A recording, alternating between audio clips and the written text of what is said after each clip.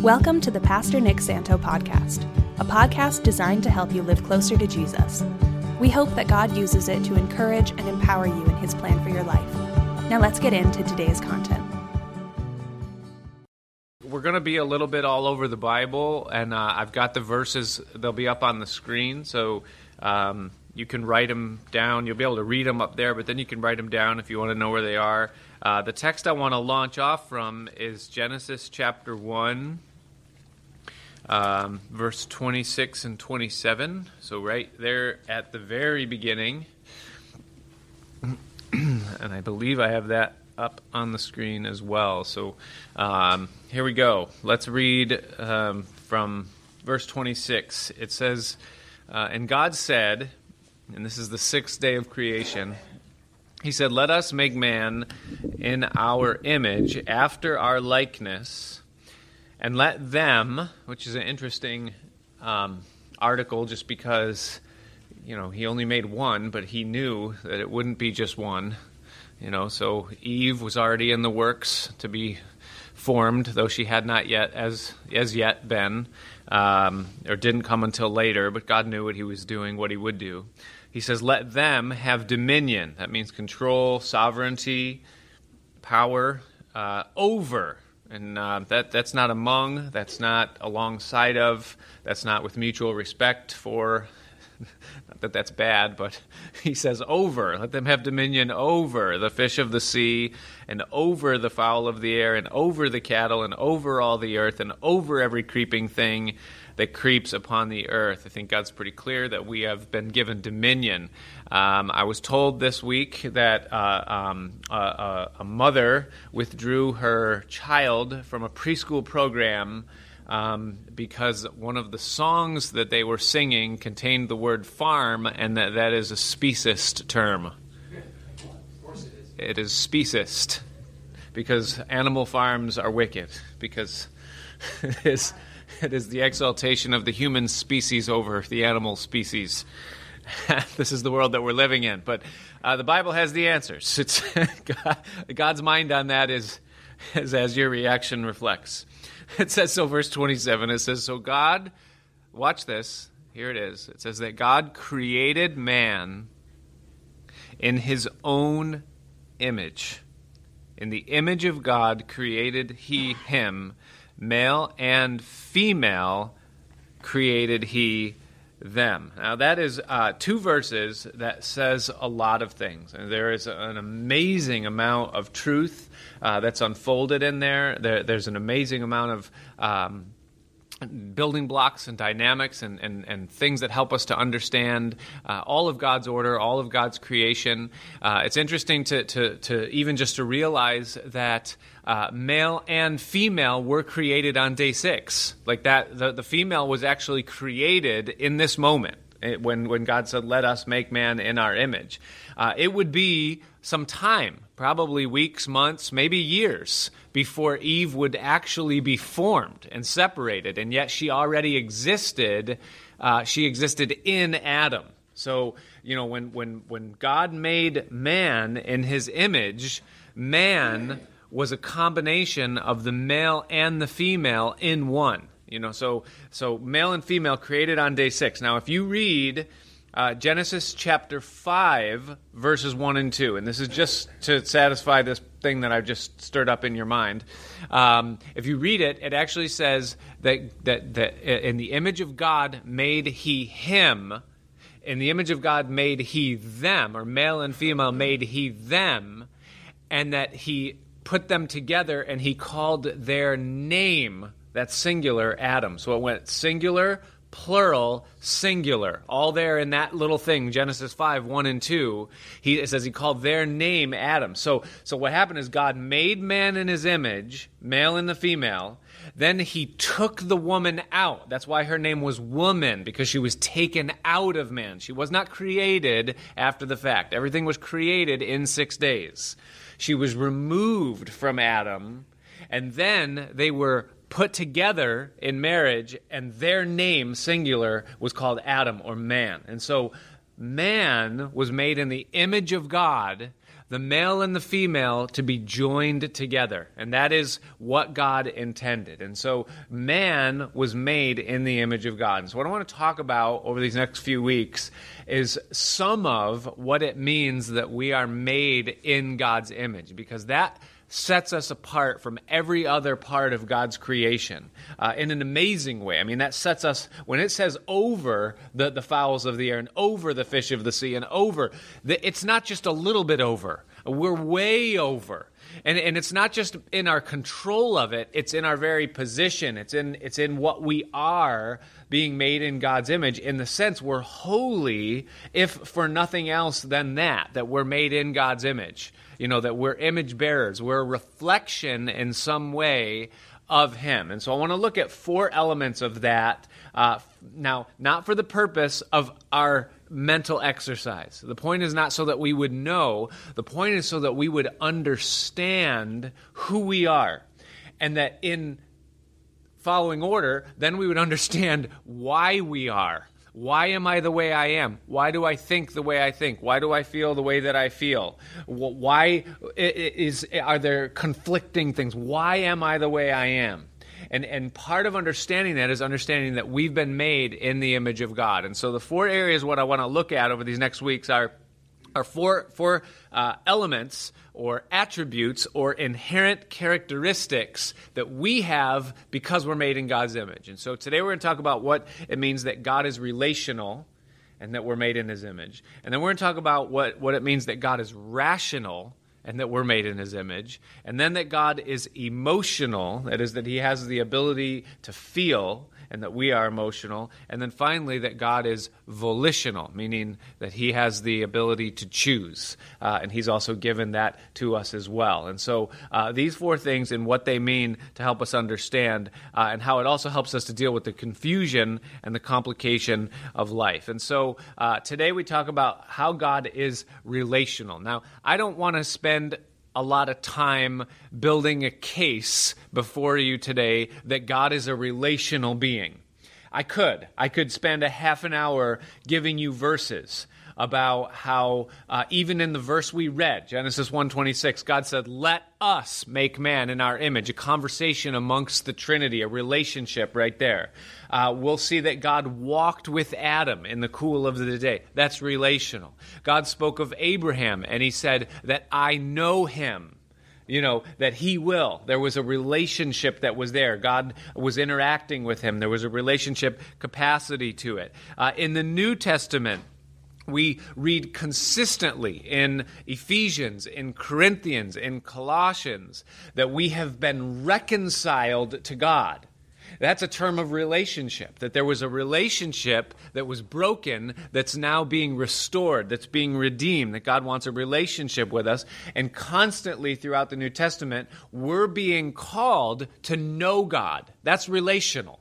All right, 2 Peter 3:18, it says, "But grow in grace and in the knowledge of God." That means to know God. And it's just over and over and over again. Paul said to the Ephesian church, Ephesians chapter 1, he said that he might give to you a spirit of wisdom and revelation in knowing Him. So knowing God, the fact that God is relational, it goes without saying. You don't even need to. It's almost common sense that God is a relational being. Now, in that, He has also made us relational. Man is relational. So what does it mean to be relational? It means, first of all, that we have the capacity. It's inherent within us.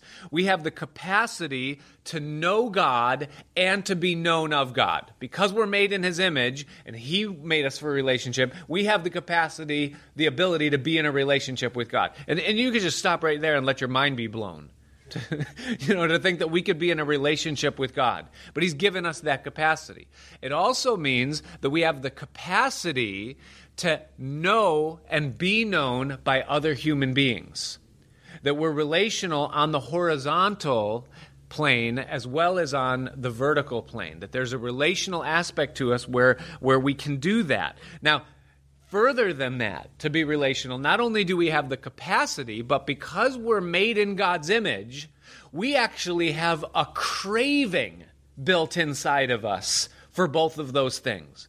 There's a craving inherently in us to know our Creator and to be known of Him, and, believe it or not, to know other people and to be known by them. That's a craving that God has made us to have, to be in relationship with other people.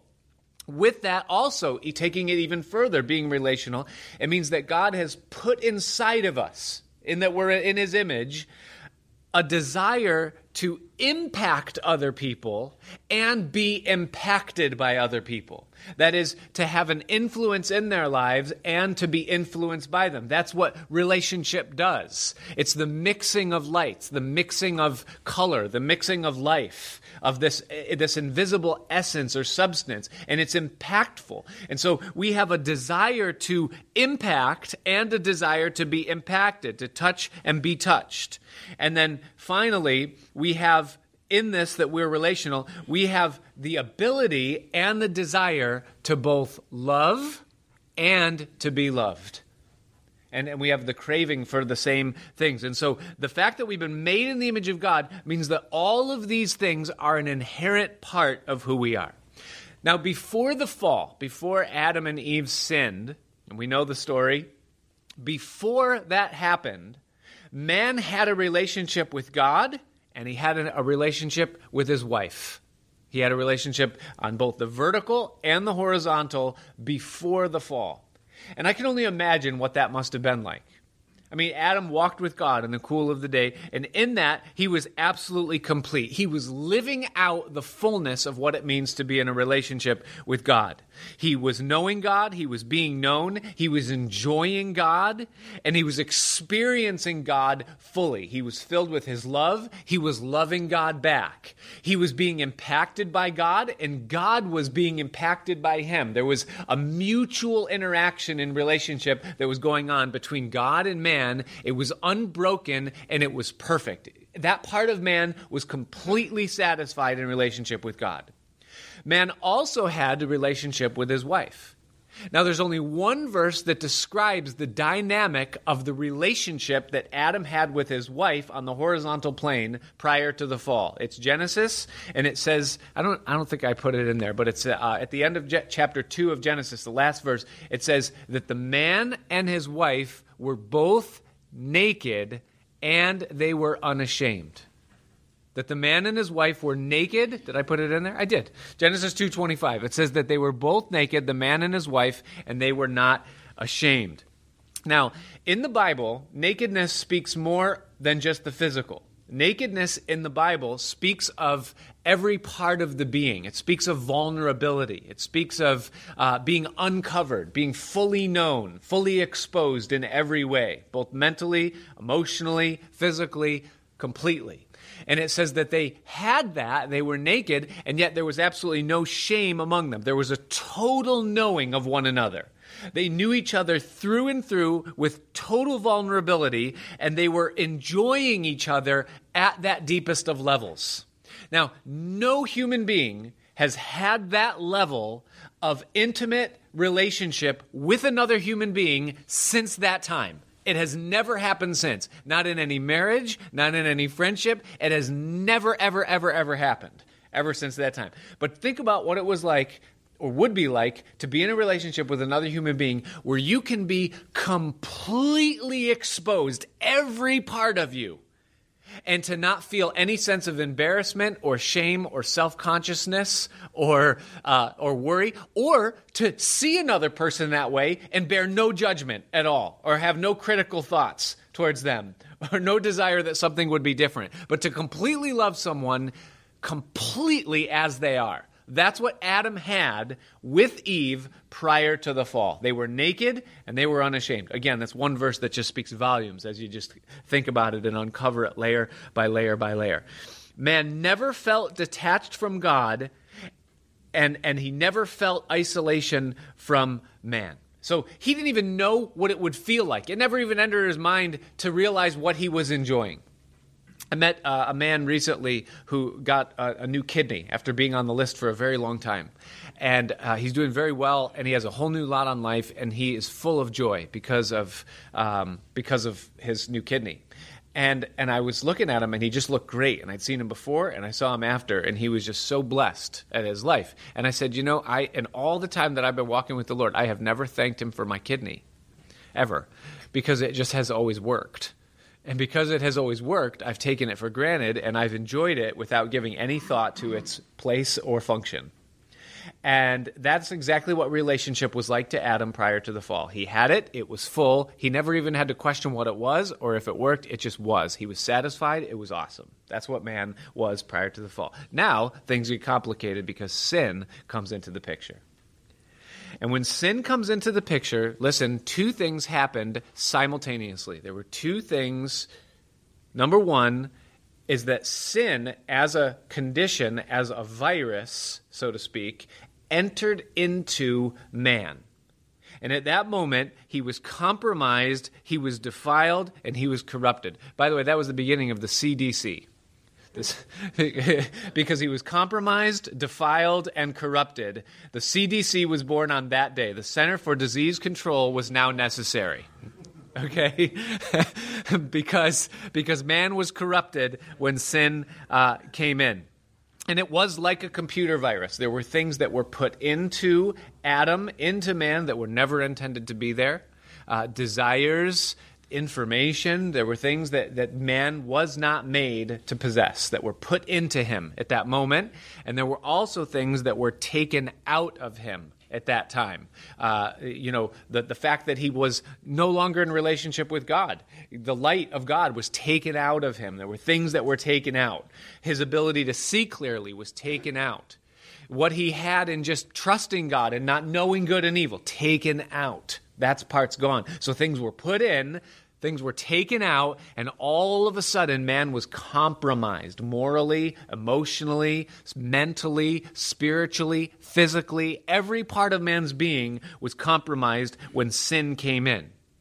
The second thing that happened, not only was he defiled, but he was cut off from God. The connection that Adam had with God was broken because of sin. That's what it meant when it said, one of the things it meant when it said that you will surely die. He was no longer in relationship with God, which was one of his highest purposes for existing, right? It'd be like an appliance that's running that is now unplugged. The very thing that makes it work is now detached, and you just have this almost lifeless thing that's still moving, but it's just waiting to die. It's just the things are still spinning, but the source has been cut off. The plug is cut. And that's what happened at that moment. Now, those things had a huge impact on man, right? To be defiled and cut off from God. But there was one thing that did not change. And that is the fact that man was still made in God's image. That did not change. And thus man's relational capacity and relational desire did not change. His relational ability and his relational enjoyment and experience, that changed. But his capacity did not change. And so the result of the fall, the result of sin, is that man's relational enjoyment was compromised, changed, and damaged. He automatically felt void, empty, and painful. There was a pain, maybe indescribable emotionally, mentally, because of the severing from God. And man felt the shame of his defilement. And that's why it says, first thing after the fall, it says that they knew that they were naked. Now, they knew they were naked before. It wasn't like all of a sudden he was like, what the? No, he wasn't stupid. He knew that he wasn't wearing any clothes before. But now because of sin, there was shame that had come into man. And that shame, now, he was aware of that shame, and he became embarrassed of his vulnerability because there were things inside of him that weren't supposed to be there. Sinful desires, sinful passions, sinful guilt that was inside of him that caused shame, and he immediately became uncomfortable with his vulnerability. So what's the first thing that the man and his wife did? Is that they sewed them together fig leaves, and they began to cover over the nakedness. They began to put stuff on the shame so that they would not be completely known. They would never be completely known again from that point forward. The second thing that they did is they hid from God. They hid themselves amongst the trees in the garden because of... Now, you can't hide from God, okay? Because God is God. But you can hide from people. You can cover over what's really going on, and you can do that from them. Now, you can cover, and that's what they tried to do. It drove man, feeling his nakedness and his shame, to hide from God and to hide from people. And so he tried fig leaves. Long story short is that God said, you got to get rid of those fig leaves. That ain't going to work for you. Let me clothe you. And God did not say, I can make you naked again. All right? Man has not been naked and should not be naked. We'll get to that later. And cannot be naked. It can't happen because of the presence of sin. It can't happen to really be that at that level like he was, before. But God said, I've got some clothes for you. Wear mine, not yours. They'll do much better for you. Okay, so here we are today, having said all of that and looked at the theology behind how we got here. You say, now here we are. Okay, here we are. We're human beings. We're in a fallen world. We're fallen people. Yes, we've been redeemed by Christ, but we're still in this corrupted body. We still wear clothes. We still can't be vulnerable. What does all of this mean? It means this, that we were born into this world absolutely naked. Okay, when we came in the same way Adam came into this world, wearing nothing, carrying nothing.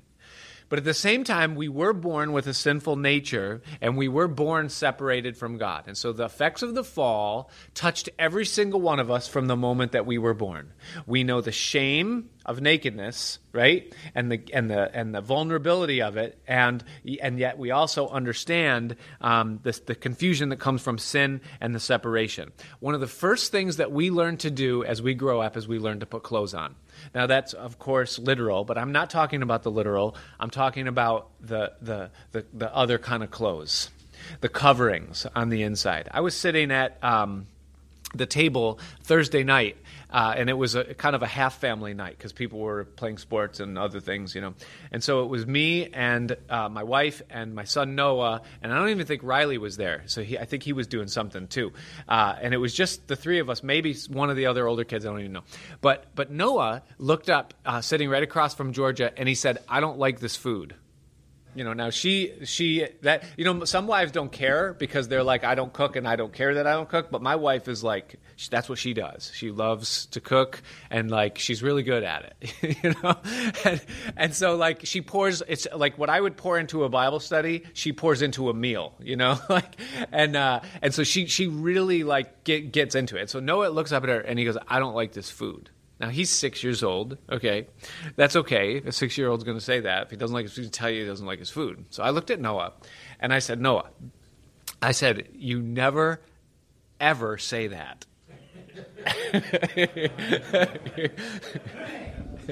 Ever. You just don't, no matter what, no matter where you are, even if you're at a restaurant where the person who made the food isn't there, you just never, ever say those words. And I said to him, what if you drew a picture for Mom, and she looked at it and said, I don't like this? How would that make you feel? I said, Mom made you this food. I said, all of us don't like it. I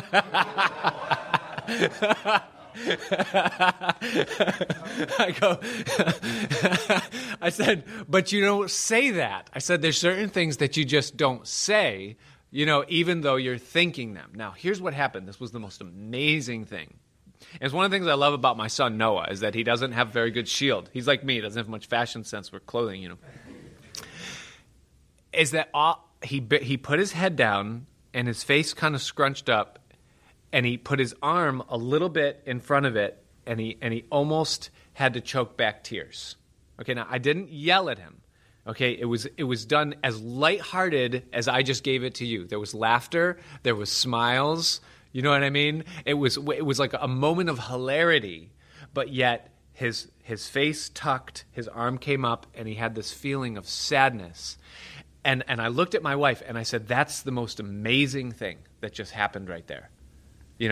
Because what we just did is that we just told him that he has to wear clothes. And he is feeling the shame and the frustration of what that means. He's actually feeling it. And here's what's going on. He can't tell you this. I can tell you this, and he'll be able to tell you this when he's older. But he can't tell you this now. But here's what just happened, is that he is internally realizing somewhere inside that who I am as a human being, the core essence of who I am, is that I don't like this food. But I can't let them know that. Because if I let them know who I really am, then they'll reject me. So they reject who I really am. That hurts. At the same time, I have this craving that I can't explain, that I want them to like me. And I want to be in a relationship with these people. And so in order for me to be in a relationship with these people, I have to cover who I really am. And for some reason, I'm willing to do that because I want these people to like me. And there's a pain that comes knowing that if it is really known who I am, then people aren't going to like me. But yet somehow I want them to like me, and so I'm willing to cover up who I am in order to have that. That's confusion. This look, the scrunched face, the arm going up, was a combination of confusion, pain, and shame, all at the same time in a 6-year-old who can't describe any of those things. That's clothing. Do you understand? And that's what we learn to do from the youngest of ages. We pick our nose in kindergarten. Someone goes, look! And we go, whew, clothing. Don't ever do that again. Don't ever put that fits perfectly in there. Don't ever do that again in public. Because if you do, then you'll be shamed, and people that maybe you don't even like them, but you want them to like you, won't if you do what it comes naturally for you to do, so don't ever do that again. And we just do that. And we study, and we learn, and we're in social situations. This is good, this is not good. Athleticism is good, weakness is not good. Coloring within the lines is praised, coloring outside the lines is not praised. We're just building information and building a wardrobe. When I sit down with married couples, pre-marriage counseling, I just laugh sometimes, and I look at them and I laugh, and I said, you guys have no idea what you're getting into. Because I said, and I'll read them Genesis 2:25, and I will say, you guys, I have no idea how many layers of clothing you are wearing and carrying into this marriage. And over the next 2, 5, 10, 15 years, those clothes are going to get old, rip, and tear, and things that are underneath are going to start to be exposed, and you're going to see what you're really doing. And you're going to go, oh my gosh. And you're going to see the things that become exposed in your own life that you haven't looked at in 20 years. And you're going to say, oh my gosh.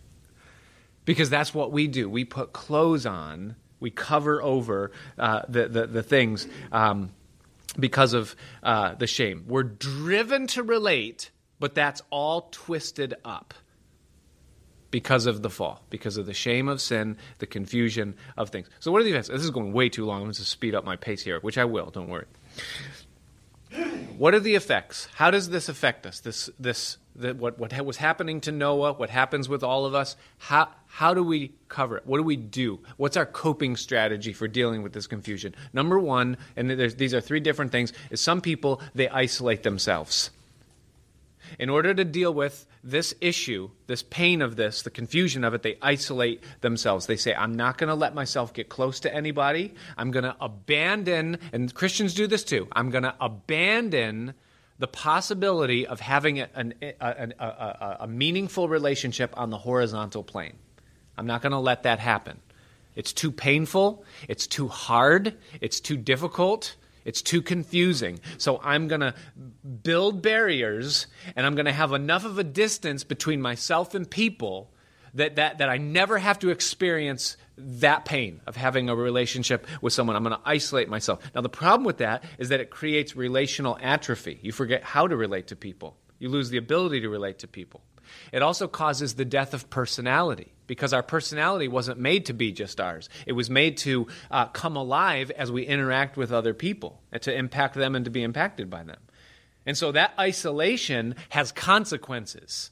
and personality begins to die. We become hollowed out inside. But we do this because of a fear of rejection, a fear of the shame that we might experience if we are real with somebody, a fear of abandonment, that someone might leave if they don't like us or if we're no longer convenient to them, because of the fact that it might be realized that we're insufficient. Our insufficiency, that we're not enough, might be discovered. And I don't want to have to deal with the pain of all of those things, so I'm just not gonna. I'm not going to let myself get close to anybody because I don't want to feel that. That's one coping strategy. Another coping strategy, because of the twisted up thing, is counterfeit gratification.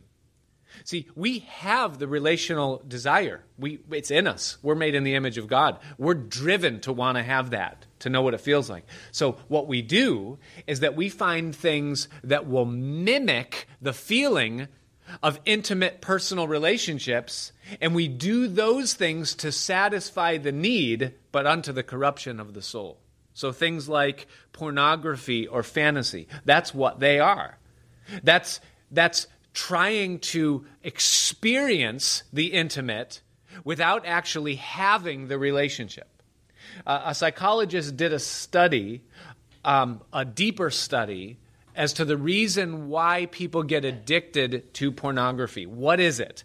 And the suspicion was that it's more than just the physical pleasure. It's more than just, the sexual gratification. What's the reason? What's the thing that's driving it? And what they found after some prodding is that there were two drivers that were underneath the surface. Number one is that the nature of the seduction is that women or men that are in pornographic images are depicted with an expression of having a desire for the person who's looking at them. In other words, they look at you from behind a screen or behind a page as though they want you. It isn't just they're doing something and you're looking. No, they are looking at you with desire. And it's that desire to be desired that drives a person in that direction. That's one thing. The other thing, and this is amazing, is the secrecy of it, is the peeping Tom element. It's that I'm looking at something that I'm not supposed to see. In a sense, if I was in a meaningful relationship with this woman or man, I know we're all men in here today, but maybe someone's listening, I don't know, that's a woman that struggles with this, or something. But it's that if I had an intimate depth of relationship with this person, then I would have this level of intimacy with them where I would see this. And so I'm seeing them in secret, something that I'm stealing something that should be given, in other words. And that's part of the allure, is the secrecy of it. It's like, I'm seeing something that no one else can see. And that's part of the relational drive.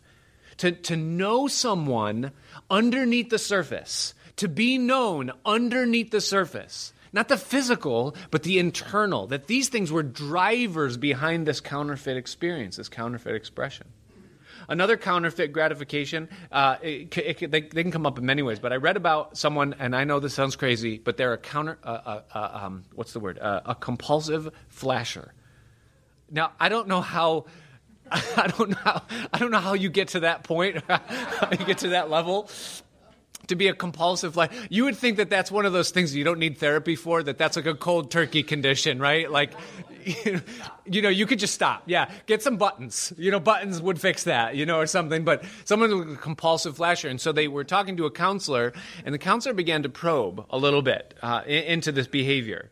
And what was exposed through some conversation is that the thing that was driving this behavior was the reaction that was obtained. The reaction. That's what it was. That's what caused the person to do it, is that they enjoyed the shock factor of hitting, that person, what the, and that's what did it, And the counselor said, well, wait a minute. You're made in the image of God. And being made in the image of God, you have been wired up with a desire to impact people's lives. That's something that's inside of you. God has put that in every one of us to make an impact on people. Now, when we don't serve in the function or capacity that we've been made to, then we will twist it and it will become perverted and it will express itself in some other way. And so there are twisted things that we do in order to express something that God has placed in us to be holy. It's amazing. Another way that people gratify the relational need without having a relationship is doing things that will numb it. By the way, there's many other coping strategies, counterfeit gratifications, gambling, gaming. It's a way that I can feel like I accomplished something without actually doing anything. There's a lot of ways that we do it. But there's another one, and that's numbing. Some people, in order to not feel the pain associated with the relational stress or desire, they'll just numb it. They'll numb it with substances. They'll numb it with busyness. They'll numb it with obtaining things. They'll numb it with goals and drives and busyness. They'll numb it with whatever, television, movies, endlessly. They'll just numb it. I'm not going to feel this desire to be in relationship. I'm going to cover it every way that I can. I don't want to feel the shame, frustration, or confusion that sin has caused to my relational nature. Now listen, all of these things, isolation, counterfeit gratifications, things that we use to numb ourselves, all of these things are fig leaves. They're our attempts to try to cover up and separate, hide ourselves from other people. They're all fig leaves. Okay, what's the solution? What's the solution? The real solution? Because we're in a fallen world, in fallen bodies. That's the reality. What's the solution? Number one is to be reconciled to God. I think I've skipped like 1,000 things. No, I didn't. I'm just going really slow. Be reconciled to God. Okay? 2 Corinthians 5, 17 and 18. It says that he has made old things to pass away. He has made all things new, and he's given us the ministry of reconciliation. God is calling us back into relationship with himself, that we're to be reconciled to God. I'm not going to read this whole passage again just because of time, but it talks about the fact that we can have a relationship with God wherein now not only have we been forgiven of our sins, but we have been accepted by him. That's one of the verses there. It's either in that part or in this part. It must be in the first part. Where does it say it? Do you guys see it? It says, I don't know. I give up on technology anyways. Read Ephesians chapter 1. It's one of the most powerful truths in this whole relationship with God thing is that we've been accepted by him. Is that he sees us as we are, he knows what we are, and because of Jesus and because of the blood, we've been accepted by him. And so the first thing that happens is that the vertical access is restored. We come back into a relationship with God, and that becomes the foundation of the redemption of our relational elements. Okay, is that we're brought into a relationship with him. He fills in that the relational needs that we have. All right, we're satisfied and filled because his love fills our lives. Part of the reason Adam got so messed up is because he was separated from God. If Adam just was defiled by sin but not separated from God, he could work with that. But because he was both defiled and separated, that's what threw everything into the tizzy. All right? So the first thing is to get right with God. If you're in a right relationship with God, he can heal that, and now he can begin to work and enable the horizontal. And so get right with God. The second thing that is essential, if we're going to get this thing right, if we're going to fix this relational problem that we have, here it is, get ready for it, is that we need to stand before God naked. All right? Now, what does that mean? Again, for someone that maybe, is used to just taking everything literally, it's not literal, okay? Don't go like somewhere and be like, this is what the pastor told me to stand before. I'm at the altar. Oh, come to the... No. No, listen. Hebrews chapter 4, okay, verses 12 and 13. Listen to it, and this is why this is important. He says, for the word of God is living and powerful and sharper than any two-edged sword, piercing even to the dividing asunder of soul and spirit, joints and marrow, and it is a discerner. The word is a discerner of the thoughts and the intents of the heart. Neither is there any creature that is not manifest in his sight, but all things are naked, watch this, naked and opened unto the eyes of him with whom we have to do.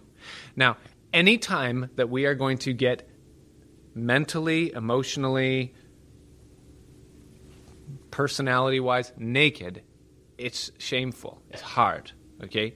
But we're to stand before God, not putting on any fig leaf fronts or hiding behind any trees and trying to pretend that we are something that we're not. When we come to God, we come to him as we are, which means that we come with our sin, our shame, our addictions, our wounds, everything that we are, both the positive and the negative. We bring it before him, and we stand before him naked, because that's what we are anyways. He sees it all. You can't hide it from him. Now, why would we do that? Here's why. Because when we stand before him naked, what he does is he begins to divide between what is sinful and corrupted. Sorry, dude. Sorry. I don't know what the heck is happening, but that's okay. I apologize. No, listen, these are coping strategies. When you listen to me for too long, you've got to listen to something else. No, I know. No problem. Listen, this is important though. Listen, because this is critical. This is huge. This is why we stand before him naked. Because what he does is he discerns between what is sinful and corrupted and what is installed and intentional and what he put in our lives. Okay? So we get before God all that we are. And we read his word, and he reveals in his word. And all of a sudden, he says things like, don't be lazy. He says things like, don't be a whiner and don't complain. He says things like, you shouldn't be unmotivated. You shouldn't be a slob. You shouldn't be selfish. You shouldn't be covering over your pain with drugs or games or movies. Or he tells us these things in his word. Okay? What he's doing is he's saying that these things that are a part of your life are fig leaves that were not designed by me. And then what we do with that is that we repent of it. If we confess our sins, he's faithful and just to forgive us and cleanse us, remove it away. So we say, God, look, I'm lazy. That's not from you, is it? And he goes, nope, I didn't make you to be lazy. Oh, Lord, I'm lazy. I am sorry that I'm lazy. Can you fix this? And he goes, I sure can. Close your eyes. He rips it off like a Band-Aid. He throws it away. God, I'm afraid to be in a relationship with another person. I'm whatever. I realize what's not of him in my nakedness, and I allow him to separate. Now, there's other things about us. God, they make fun of me because I like country music. What? No, I'm making that up. Okay, I may change that. Okay, God, they're making fun of me because I like to color in coloring books or something. Just whatever it is, all right? And God says, wait. Okay, they're making fun of you because of that, but that's part of what I've made you.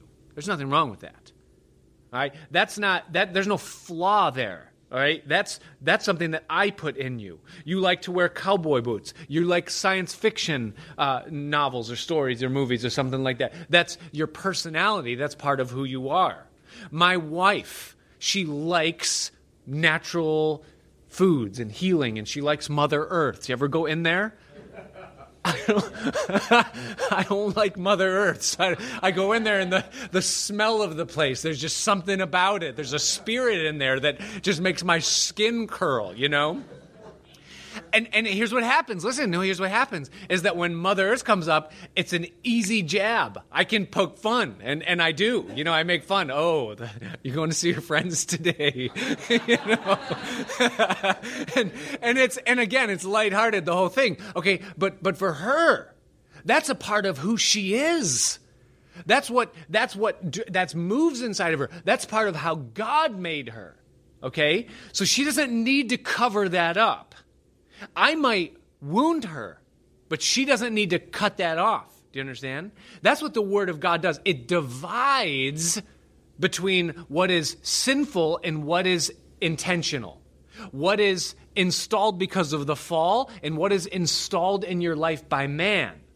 And we become secure in Him, in who we are. And the fact that people make fun of it or hurt us because of it or because we're not enough, that doesn't matter anymore because I'm not living for you. I'm not a byproduct of you. I don't have to please you. I live before Him. That's part of what's going to enable relationship to happen. And so we stand before Him naked. That's part of what we do. That's part of what we've been called to do. Number 3, not only are we to get right with God and then stand before Him naked, and then number 3 is that we're to ditch the fig leaves. Let God take the fig leaves off. Well, what do you replace the fig leaves with? Revelation chapter 3, verse 18. He says, I counsel you to buy from me gold that's been tried in the fire, that you may be rich. Watch this. And white raiment, that you may be clothed, and that the shame of your nakedness does not appear. And then anoint your eyes with eye salve, that you might see. We are not ever going to be naked on this side of eternity, in the vulnerability context. There are clothes that we have to wear. I don't tell my wife if her best friend drives me nuts. Okay? But I want to be open. I want to be... No. There's some clothes I have to wear, even in my marriage. You know, that's just the reality. I can't come in here and say, guys, I was lusting after your wives. You know what I'm saying? Let's just be real, today. And let's just, no, there are things that we can't, I can bring that to God. I stand naked before him and I say, Lord, you got to fix this flaw in me. But I don't want the shame of my nakedness to be just trampled on. I'm not going to cast my pearl before swine. You understand? So there's clothes that I have to wear. But notice that the clothes come from him. They don't come from me. They're clothes that come from him. He covers. In other words, the horizontal is still secondary to the vertical. I'm still before him first. You understand? And so what that means is that I'm trusting him, all right? I'm trusting him in the vertical to keep things in the horizontal where they're supposed to be. That allows me to be vulnerable with you on a level where we can have a real relationship. I can put myself out there and not be afraid that you're going to abandon me. You might. I don't have to be afraid that you're going to take what I've said and slander me. You might. But I don't have to be afraid of that and keep myself isolated from you and not have a relationship with you because of it. Because I'm in his place. He's covering. I'm trusting him that he's sufficient and that he's going to fix. Do you follow what I'm saying? Are you picking up what I'm laying down? No. We're still clothed. And then finally, number 4, is that carry an extra blanket. Carry an extra blanket. Okay? Now, that's actually a reference to, remember Noah, the one who built the boat? Not my son this time, but Noah who built the boat. Later in his life, he had an episode where he became a farmer. He grew some grapes. He made some vintage, some nice wine. He drank a little too much of it. And he was uncovered. He was naked. And he was in his tent. And that's all it says. It doesn't say what he was doing, but obviously there was something going on that was immoral, and he had 3 sons, Shem, Ham, and Japheth. And the youngest son, Ham, saw what his father was doing, and he began to expose his father's nakedness and publish it to people that had no business knowing what was going on in that tent. And it says that the 2 older brothers, Shem and Japheth, it says that they took a blanket and they walked into the tent backwards and covered their father in such a manner that they would not see what he was doing or that he was uncovered and exposed. And when Noah woke up, he knew what all 3 of his sons had done. He knew that Ham had humiliated him, and he knew that Shem and Japheth had covered him, and then he cursed Ham and he blessed Shem and Japheth, and the whole thing goes forward, all right? Listen to what the Bible says. The Bible says that love covers a multitude of sins. Meaning that there are going to be times that we're going to see the nakedness of another person. Their clothing is going to tear right in front of us. They're going to have an outburst of rage, and we're going to see a part of their personality that we've never seen before. They're going to do something disgusting, and we're going to see a part of their personality that we've never seen before. We have a responsibility and a stewardship to handle those moments properly. And the way that we do that is that we carry a blanket with us. Is that we choose that we're going to love someone in spite of their flaws. And that applies mostly at home, doesn't it? With our wives and with our kids. That we're going to cover over them. We're not going to expose and shame them. Because we're going to treat them the way we would want to be treated. And we're always going to be mindful of the fact that if our nakedness was exposed, we'd probably be more ashamed than they were. It's a mentality. It's something that we must do. Love covers. We don't look for someone's nakedness. We accept people in their fallenness, just as we've been accepted in our fallenness. Bottom line, study's over. Don't worry. No more points, no more things. I think there's a closing slide here. There is. Bottom line, final point is this, is that you are relational. You're made in the image of God. You're made to relate. So relate. Don't hide behind fig leaves. Don't cover in shame. You are cutting off a part of what God designed you to enjoy when you keep yourself distant from God and from other people. I was up in Lake Placid over the winter. Sometimes I'll go up there for a day or two by myself just to prep studies. I'll try to get 3 or 4 or 5 studies ahead as much as I can do in a 2-day period or something like that.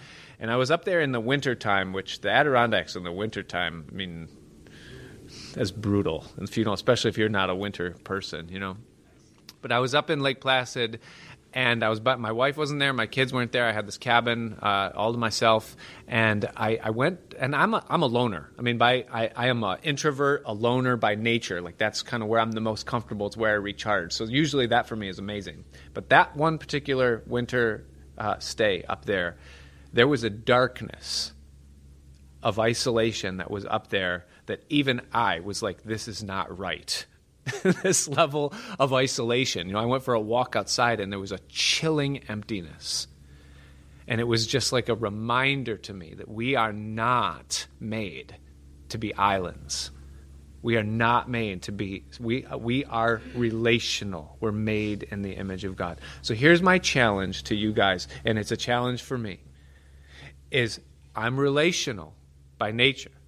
God made me that way, whether I want to admit it to myself or not. And if I want to be all that he's made me to be, then that requires that I be in relationship with people. And it's not just the surface, like, hey, how's the weather? Did you watch the Yankees?